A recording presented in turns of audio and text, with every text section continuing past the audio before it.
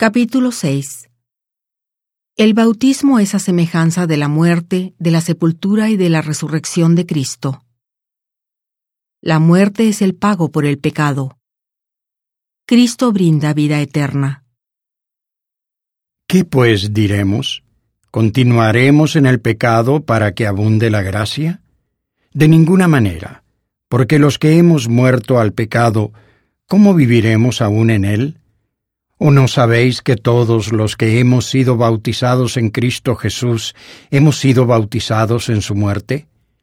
Porque somos sepultados juntamente con Él para muerte por medio del bautismo, a fin de que, como Cristo resucitó de los muertos por la gloria del Padre, así también nosotros andemos en vida nueva. Porque si fuimos plantados juntamente con Él en la semejanza de su muerte, así también lo seremos en la de su resurrección. Sabiendo esto, que nuestro viejo hombre fue crucificado juntamente con él, para que el cuerpo del pecado sea deshecho, a fin de que no sirvamos más al pecado. Porque el que está muerto, libre está del pecado. Y si morimos con Cristo, creemos que también viviremos con él, sabiendo que Cristo, habiendo resucitado de entre los muertos, ya no muere.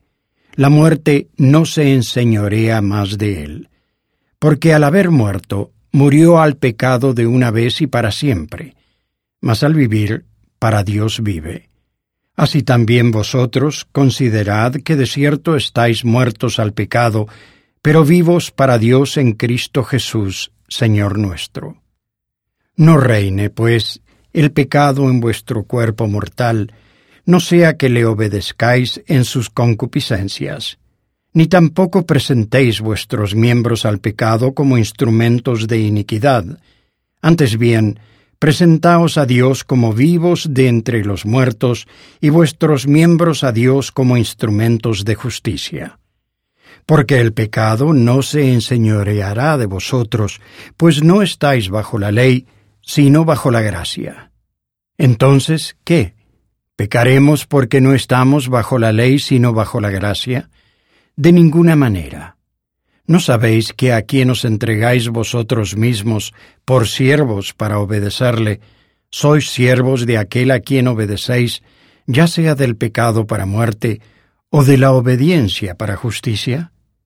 Pero gracias a Dios, que aunque erais siervos del pecado, habéis obedecido de corazón a aquella forma de doctrina a la cual fuisteis entregados, y libertados del pecado vinisteis a ser siervos de la justicia. Hablo como humano, por la debilidad de vuestra carne, porque así como para maldad ofrecisteis vuestros miembros para servir a la inmundicia y a la iniquidad, así ahora, para santificación, ofreced vuestros miembros para servir a la justicia. Porque cuando erais siervos del pecado, erais libres en cuanto a la justicia. ¿Qué fruto, pues, teníais de aquellas cosas de las cuales ahora os avergonzáis? Porque el fin de ellas es muerte. Mas ahora que habéis sido librados del pecado y hechos siervos de Dios, tenéis por vuestro fruto la santificación, y como fin, la vida eterna. Porque la paga del pecado es muerte, pero la dádiva de Dios es vida eterna en Cristo Jesús, Señor nuestro.